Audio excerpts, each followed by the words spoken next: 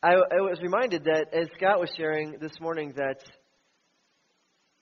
most of the times that God showed up visibly and did some miraculous work that changed the lives of his people or changed the course of history, most of those times happened when his people were gathered to hear from him, when they were together. And so that just reminded me that when we gather together as the church, that we should come here with expectation. We should come expecting to hear from God and expecting to be changed, to be more like him. That's what we should come to do. In fact, when we get together to worship, I think basically what we're doing is we are coming to church on a Sunday, and we're not just coming to church. We're not just coming to a service.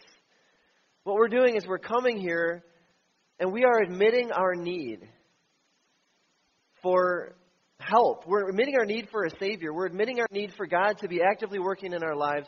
We're admitting our need for grace. That's what we're doing. And we're coming here, and we start singing right away. Together, we start confessing with our lips that we love God, that he loves us, that we are here to give ourselves to him, that we are here to hear from him, that we are here to remind each other of what God has already done for us in Jesus, that the future is secure. That's what we're here to do. And then when we're done singing, we sit down and we expect to hear from God. Isn't that what we're here for? We're here to hear from God. That's what the sermon is about. We're here to give God's word its place, its proper place in our lives, the center. This is what has authority for us. This is what holds authority in our lives. And we give God's word authority over our lives. And we're here to submit to it today. And that's why the preaching of God's word is always going to take a center stage, so to speak, in our worship services. Because God's word is life to us. His word is living and active. And it pierces to the innermost depths of our being to change us to be more like Jesus. So I was just thinking about that this morning and how great a privilege it is. I'd like to start by asking you today, have you ever had a pastor tell you, you should come to church more? Or maybe your pastor said, I haven't seen you at church lately. Now listen, if I've ever said that to you, I'm sorry. All right?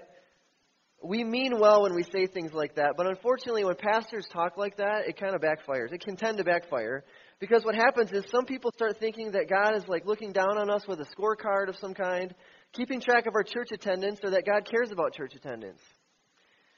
And some people feel obligated to go to church, and others feel like they have to go to church or something bad might happen to them, and many other people feel going to church is unnecessary. It's just an option, but it's not really that valuable to them.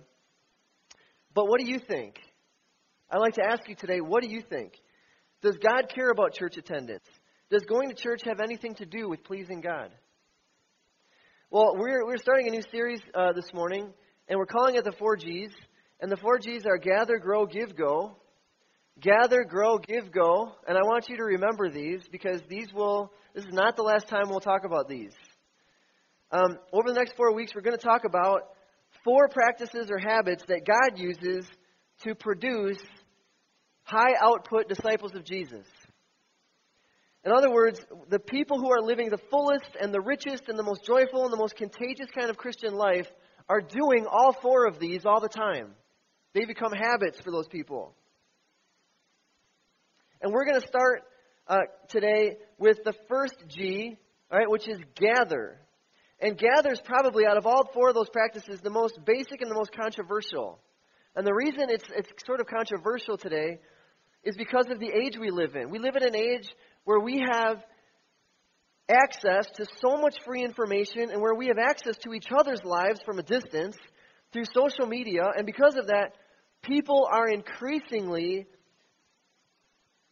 giving up physically meeting together. It's becoming less of a necessity because there's so many other ways to communicate. This is true of business, this is true of education, and it's true of church. It's true of church. Physically gathering together as disciples of Jesus to be the church is losing value among Christians today. That's a fact. There are tons of statistics to back this up, which I'll spare you. But the truth is that even the most committed people are attending church less often than ever. Less often than ever. In fact, 25 years ago, Okay, I lied about statistics. I'll show you this one statistic. About 25 years ago, committed evangelical Christians were attending church on average 3 times a week. Today, it's 3 times a month. So that's a change that we've seen over the last 25 years. Is that wrong? Should we be worried? Is it a good thing? Are these people finding better ways to grow in their faith than attending a church service? Those are all questions that we need to consider. And as usual, we're going to look at one main passage from the Bible today for answers. It's found in the book of Hebrews. If you have your Bible this morning, you can take them out and turn there. We're going to have the passage behind me on the screen. Hebrews is going to be towards the back of your New Testament, right before the book of James, right after the book of Philemon. We don't know who wrote the book of Hebrews or who specifically they wrote it to, but whoever they were, they knew a lot about the Old Testament. And they also, the book sort of reads like a really long sermon.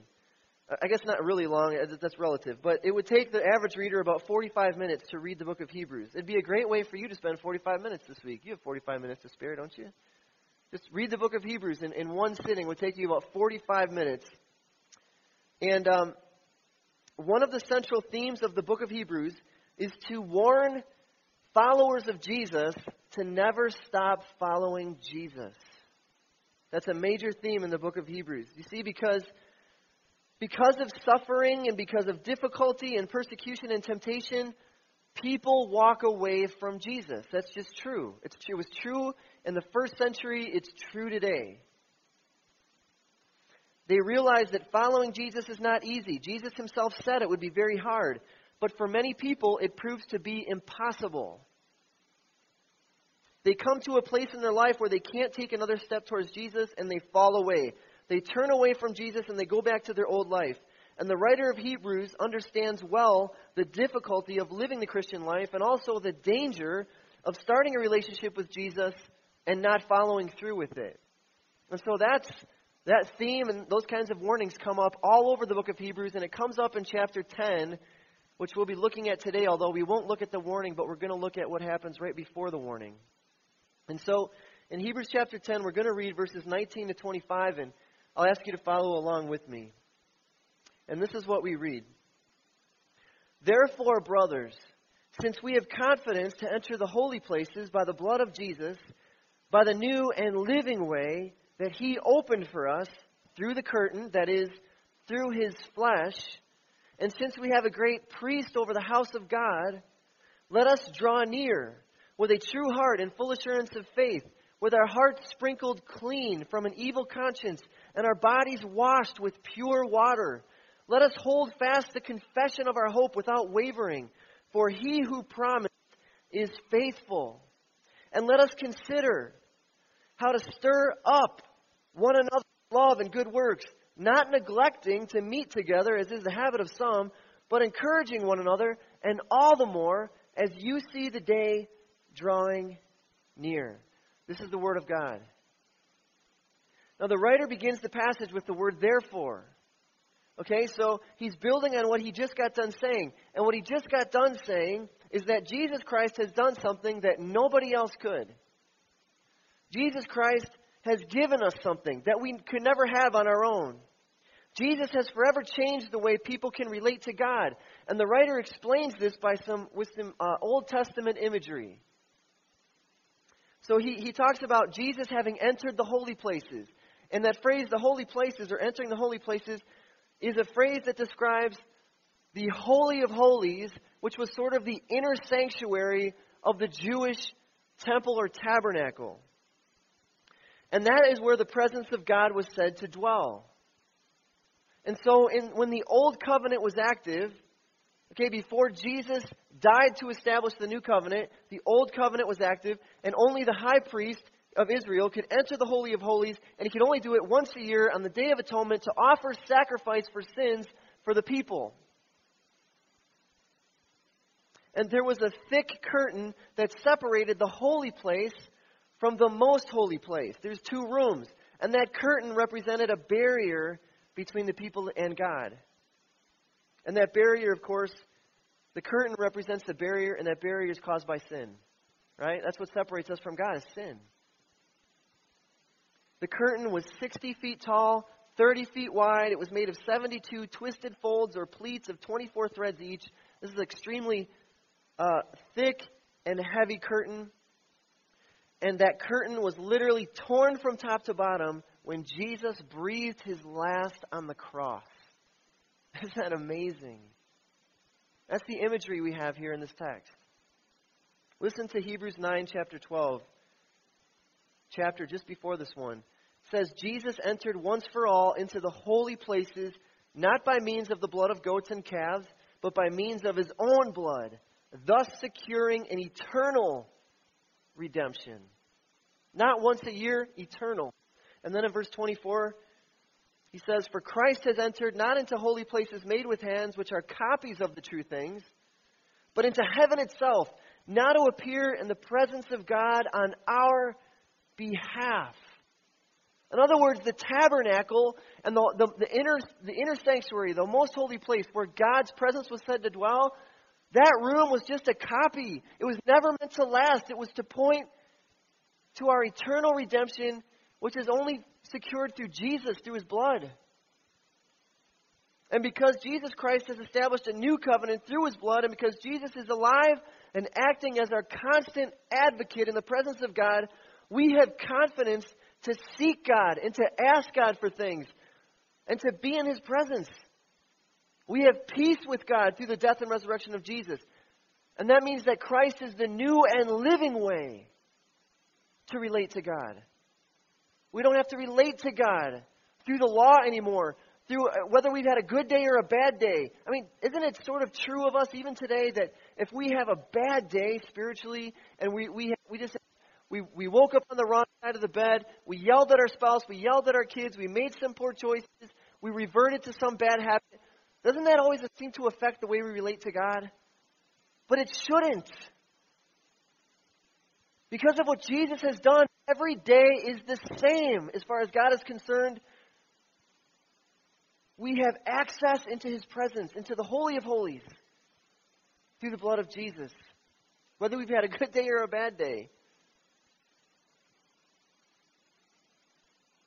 In other words, and this is sort of what the text is saying.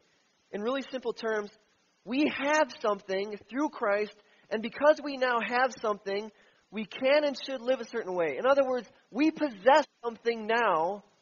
We possess something that can never be taken away from us. And because we possess something, we get to live a certain way. The writer says, he keeps saying in this text, we have this, so let us do this. Do you see that?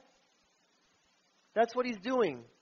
We possess something precious that we were given as a gift. And because of what we now possess, we can live a new kind of life. And anytime the writer starts out by saying, let us do this, let us draw near, let us confess together, he is talking about some privilege that we have. In other words, when God gives us a gift that we possess, we have a privilege. We have this privilege of living a new kind of life. It's a privilege. It's a privilege, meaning not everybody has it. It's not something you can just earn or work for. That's a really important connection to make if we're going to understand this text. He's saying that we have something many people don't. We've been given a costly gift, and it is our privilege to do what comes next. We should never take it for granted, everything that we get to do. And so, what do we possess that we didn't before? According to the text, we have confidence to enter into God's presence. We never had that before. People were fearful of entering into God's presence. What if he's angry with me? What if my sins haven't all been confessed or atoned for? God's judgment will rest on me, right? Some people feel that way today. But now, through Jesus, we have confidence. We also have access to God. We're able to draw near into his presence. We have Jesus. He's our great high priest. He's always advocating for us in the presence of the Father. Those are the things we possess according to the text. Now, what can we do that we couldn't do before? What is our privilege? Well, we can draw near to God with confidence. We can cling to our confession, which is the gospel. We can draw near to each other and relate to each other in a way we never could before. We can encourage one another. Even when we fail and disappoint and fall short, we can forgive each other. But today I really want to focus in on our attention on this access that we now have and just how precious it is. Because of what Jesus has done on the cross, we have a kind of access that we never had before. And the first thing I want to point out is that we have free access. We have free access.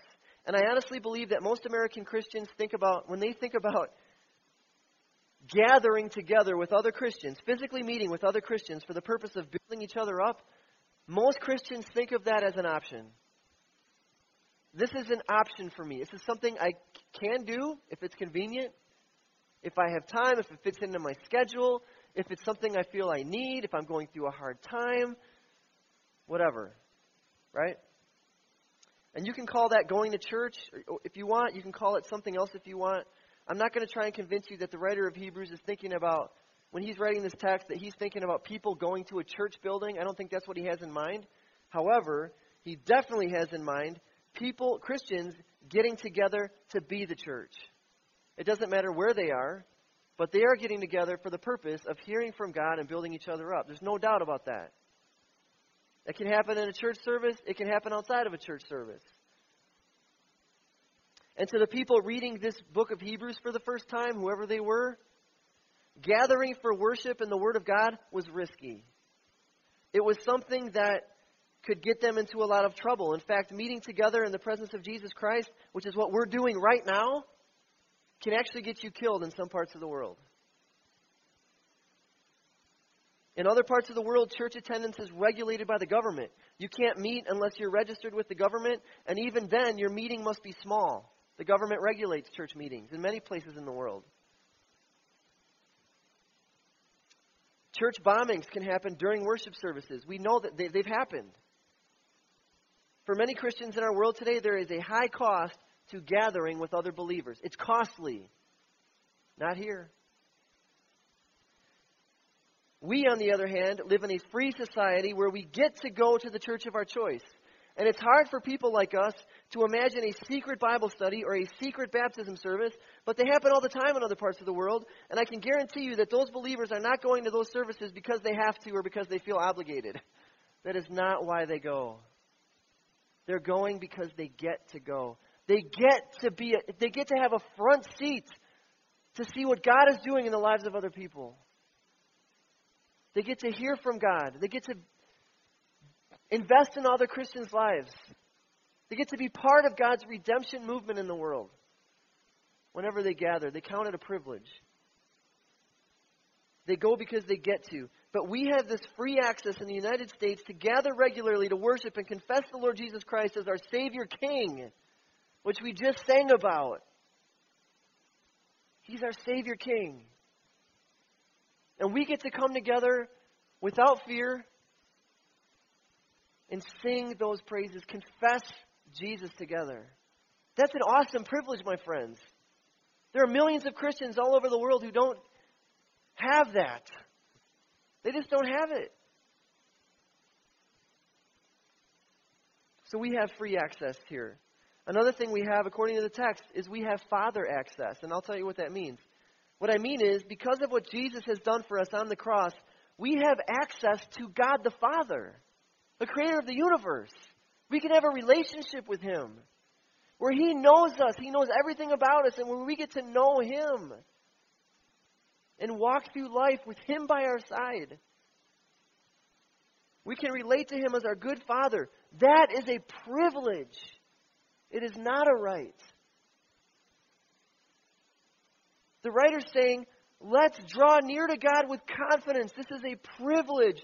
Let's draw near to Him with a true heart, with sincerity, in full assurance of faith, and a clear conscience, a clean conscience, seeking Him continually, inviting His presence into our lives. Listen to what the writer of Hebrews said back in chapter 4, verses 14 to 16. Listen to this. He said, "Since then we have a great high priest, who has passed through the heavens, Jesus, the Son of God. Let us hold fast our confession, for we do not have a high priest who is unable to sympathize with our weaknesses, but one who in every respect has been tempted as we are, yet without sin. Let us then with confidence draw near to the throne of grace, that we may receive mercy and find grace to help in time of need. We gather together because we need help. Church is not a place for perfect people. Church is not a place for good people who have it together. Church is a place for people who are gathering together because we're admitting our need for God, our need for each other. We need grace, we need mercy, we need help. We need it every week, we need it every day. And because of Jesus, and this is the best news there is. Because of Jesus Christ, we can stop avoiding God's presence. We don't have to run from God anymore. We can stop relating to God through our performance. We can stop trying to negotiate with God or keep accounts with God. We can stop coming to God on the basis of our guilt. That'll never work. God does not wait for us to clean up our act before He invites us into His presence. He doesn't wait for us to get right with Him. He doesn't wait for us to become like Him before He accepts us. That is not good news. The good news is that Jesus Christ lived in perfect obedience to His Father. And the Father accepted and vindicated the Son as the perfect sacrifice for sin, and that anyone who trusts in Jesus is accepted by God as a son or a daughter. That's the gospel. That's the good news. We have access to God. And we need to continually remind each other of what the gospel is and what it promises. Let's never think we are beyond our need for the gospel, or that we can move on to deeper things. The gospel is our anchor. It keeps us centered in the grace of Jesus Christ during life's harshest storms. And it tells us that we have continual access to God, the kind of access that my 4-year-old daughter has to me in the middle of the night. That's the kind of access we have. If my 4-year-old daughter wakes up in the middle of the night and she says, "I'm thirsty," you know what I'm going to say? Whatever, go back to bed. No, I'm not going to. Look, I might want to say that, but I would never say that. If my wife said that to me, I might say that. But my 4-year-old daughter, I can't. I will get up, and I will go to the bathroom with her, and I will get her a drink, and I'll carry her back to bed, and that's access. She has access to me whenever she needs it. Okay? And that is the picture we're given of the kind of access that we have to Father God. He treats us like a good father. He doesn't withhold good things from us. He gives us every good thing we need and more. Even if that good thing is discipline. He doesn't withhold it from us. And we have that access because of the cross. Then lastly, we have another kind of access. I would call it family access. We have family access. And here's what that means. We have a kind of access to each other that we never had before because of what Jesus did on the cross. In other words, Jesus did not die on the cross only to remove our sin and give us peace in the presence of God. One of my favorite lines of any Christmas song ever written is "God and sinners reconciled." And I can't remember off the top of my head what song that is, but the line just keeps going over and over in my head. The good news of Christmas is God and sinners reconciled. That's it. But Jesus did not just die to reconcile God with sinners. He died also to reconcile sinners with sinners. He did not die to save individuals and keep them alienated from one another. He died to create a family where a family did not exist before. And that is why the writer of Hebrews says this in verses 24 and 25. He says, "And let us consider how to stir up one another to love and good works, not neglecting to meet together as is the habit of some, but encouraging one another, and all the more as you see the day drawing near. This is something we never had that before. This is a privilege. We get to do this. And if the New Testament is any indication, then Jesus' plan for redeeming the universe after he ascended to his Father was this. Let's fill the earth with families of disciples. Let's call them churches. That's what we see unfolding after Jesus ascends back into heaven. These churches will be made up of people from every race, every nation, every kind of background, every level of education, every kind of financial status, rich or poor. And they will be my witnesses to the world that God is greater than sin. And God has done something about sin. And God is going to undo all the brokenness and all the evil that we see every day. And these little families called churches are going to be a living picture of this thing called redemption. I think about that. That's what we're part of. God redeeming the universe. What is more awesome than that? Our gathering together like this on Sundays, whenever we gather, that's what it's for. It is a privilege, my friends, to meet together often and live like a family. It is a privilege to motivate one another to be active in loving people and doing good works. It is a privilege to come together and get fired up about the gospel and fired up about who God is and fired up about God moving throughout our world and calling people out of darkness into his marvelous light to be disciples of Jesus. There's nothing better than that. And we get to be part of that.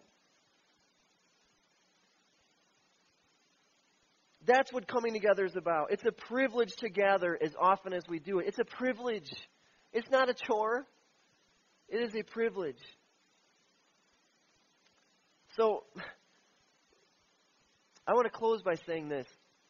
Your church attendance record, not that we have one, we don't, but if there was one, your church, honestly, we do not keep track of who's coming and how many times. We just, it's not that important to us. However, your church attendance record would not be a reliable measurement of your faithfulness to Jesus. Okay? It wouldn't be. But whenever we gather, we're reminded of Jesus' faithfulness to us. Okay, do you understand that? That's why we gather. This is not about your faithfulness to Jesus. It's about Jesus' faithfulness to us. That's why we get together. We need to come together to be reminded of that, to be stirred up, to be changed. It doesn't happen on your own. It doesn't. I mean, you can. Listen, I would never take anything away from your personal quiet time with Jesus, your time you spend with God. We just talked about that recently. That is invaluable. There is a time for that. And there's also a time for gathering with your brothers and sisters in Christ. And you should do both often. Both are necessary. Both are vital. And if you think about attending a worship service as some duty or obligation or something you have to do, something has to change, Something has to change. And I know that regular church attendance can feel that way at times. I get it. I do. It can feel that way to our kids. It can feel that way to us sometimes, right? I'd like to leave you with something I read from. I read this from a Busy Mom. She has a blog. I don't usually read Busy Mom blogs. I don't. Okay? Just to get that straight. But I did. This one was really good. And she has young kids, and she was talking about how she wrestled with difficulty getting her family to church on a weekly basis. I want to share with you what she said. This is so good. Those who have attended worship with small children for a period of years, as I have, might begin to feel that the effort expended in the fight for focus isn't worth the seemingly small return received during the service. You ever felt that way? In those moments of wondering if there is any real purpose to our being present in the worship service, we may benefit from reminding ourselves of God's sufficiency, the nature of worship, and our calling to minister to our children. While sometimes discouraged about our seemingly perpetual tardiness, for years we overlooked an important evidence of grace. Our family was in church together. We were late, but we were there. All of us. That fact alone declares something about God. He is worth a great deal to our family. He is worth the hassle, the effort, and the work it takes to get there. He is worth the embarrassment of showing up late. He is worthy of all of it and of so much more. That is what worship is, declaring God to be worthy with our words and our actions. In the seat, as I interact with my children, my actions declare something about God too. They may declare that He is patient and kind and wants to draw them into His presence. Or they may declare that God is annoyed, impatient, and eager to discipline. While there is a place for setting and enforcing boundaries for the good of our family and others, how we go about it declares something about God to those around us, especially to our children. So when someone asks me whether or not we were able to worship while sitting with our littles, I hope I can say, regardless of how much the sermon we caught or how many songs we were able to sing beginning to end, yes, God was there and He met us. He was there and He met us. Isn't that why we're here? We are here to meet with God. We are here because we believe that when we gather together with other disciples of Jesus, that He is here with us. And He will never leave us or forsake us. He will speak to us. He will fill us with His presence. He will change our hearts. He will build us up. And God's Word is what gathers His people. And it always has and it always will. His Word is our final authority. This is our life. And I need this. As a Christian, I need this. I need to feed on God's Word every day and every week. I need to be reminded of who God is. The church is not a place for good people who don't desperately need change. The church is for people who need God and who need each other. And that's why we gather. That's our privilege. Please join me in prayer. Our Heavenly Father, we thank You that we can gather together because of Jesus Christ and His blood, who entered into Your holy presence in glory. And we know that You accepted Your Son Jesus. You accepted His sacrifice. You vindicated Him when He rose from the dead. And because of His sacrifice and because of His work on the cross, we are justified. We are free from guilt. We have a clean conscience because our sin has been covered with the righteousness of Christ. And we will never be the same. Every time we gather, we're reminded that we are Your children. We're reminded that You love us. We're reminded that You will never leave us or forsake us. We're reminded that You are alive, Jesus, and that Your power is at work in us to make us more like You, to draw us near to God, and to change those people around us too. We pray that during this series, God, You would encourage us and make us closer and stronger as a church, and that You would be glorified through our worship and through the preaching of Your word. It's in Christ's name we pray. Amen.